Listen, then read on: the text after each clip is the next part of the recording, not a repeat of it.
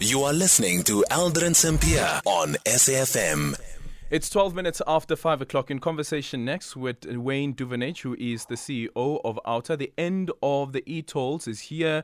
Finance Minister Enoch Godongwana announcing in his midterm budget speech that the national government will take 70% of Sanral's debt and Gauteng province will take 30%. This is on the debt of the Gauteng Freeway Improvement Project. He says that the province will maintain its roads either through toll plazas, new tolls or other investments. OUTA has called for the end of e-tolls since they were installed in Gauteng roads.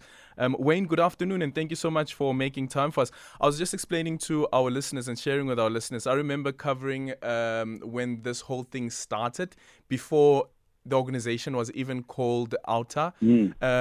And one of the first issues that you raised was the issue around public participation and meaningful public participation at that. Quite correct. Yes, it goes back some time. I think when we saw the gantries going up and the questions started flowing, it was business through Sanral, the South Vehicle Renting and Leasing Association, which I was chairing at the time, started asking questions around, how is the system going to work? Why is it that fleet owners and society at large doesn't understand and know about the scheme? Where was the public consultation? And it wasn't before long, throughout 2011, that we were starting to engage with Sanral to find out how this mechanism was going to impact on business and society, that we could see. It was born in sin. They were trying to hide a lot of the stuff that should have happened. And lo and behold, OUTA was formed out of a need to challenge this first in court, and then through a civil disobedience campaign. And 10 years later, 11 years later, here we stand. And I think this has been hopefully a big lesson to government. You do not go down this road of complex, expensive and irrational schemes without the buy-in of the people. And the scheme, our research shows, similar schemes like this have failed around the world for those exact reasons, but more so in South Africa. It relied on an accurate NATIS system, a vehicle registry system. It relied on an efficient postal system.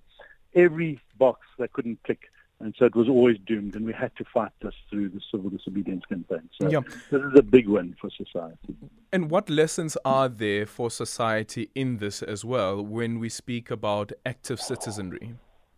Well, it is about standing strong. Don't fall for the threats. It is also about civil society organizations need to take up the baton, and there was a lot of that missing, which is why OUTA needed to be formed. It was being driven through a political football. So DA at the time, Kasatu, was trying to do something on it, but there was a lack of clarity and cohesion, which is why we said we need to form this organization that gives clarity to society on what their rights are and how to stand strong on this matter, and we will win in time. And that's exactly what has happened. But sadly, business was missing in action largely. They capitulated. They stopped funding the OUTA scheme after agreeing to fund it.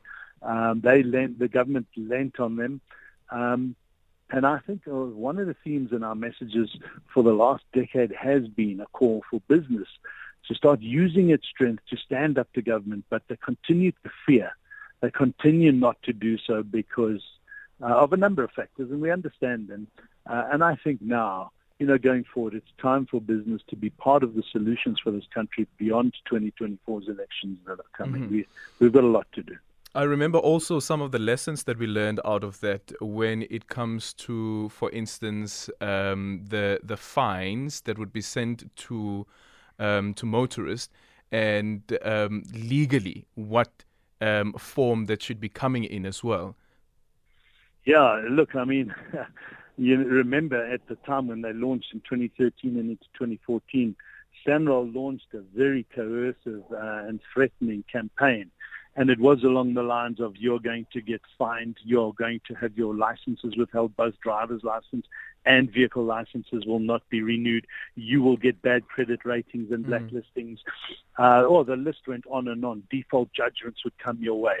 And we had to bat all of those off by showing them that they couldn't introduce those laws. The law refused to allow them to do so and make those statements. But again, it was about about using social media, about being responsive to the media when they called for responses to Sanral statements. And that's what OUTA took up the baton on. We need to empower citizens with their rights, and they stood strong because I think we made it very, very clear all the time, right down to the fact that when Sanral started summonsing, and they did carry out those threats, we said we will defend every single summons in court. Taking a leaf out of the Group Areas Act, of which Gilbert Marcus, our senior counsel at the time, who ran those Group Areas Act cases, told us this is how we fight this, case by case until we win, and set the precedent for the rest of society. And we went to court with Sanral on over 2,000 cases pulled out of. And so good lessons from the past. This is civil society standing together. Good, peaceful civil disobedience pays off. Was there ever conviction? Never, not one. They tried to. They got a default judgment against one person. We made them reverse that in court. But they tried to get default judgments through issuing thousands of summonses. And we had to go through a campaign of alerting the public to don't ignore the summonses. You can ignore the final demands, but when you get a summons, this is the process. We put it out on our website. Follow it. You can do it on your own, or OUTA will assist you. And there was not one default judgment after that, and not one summons saw its way through the court process.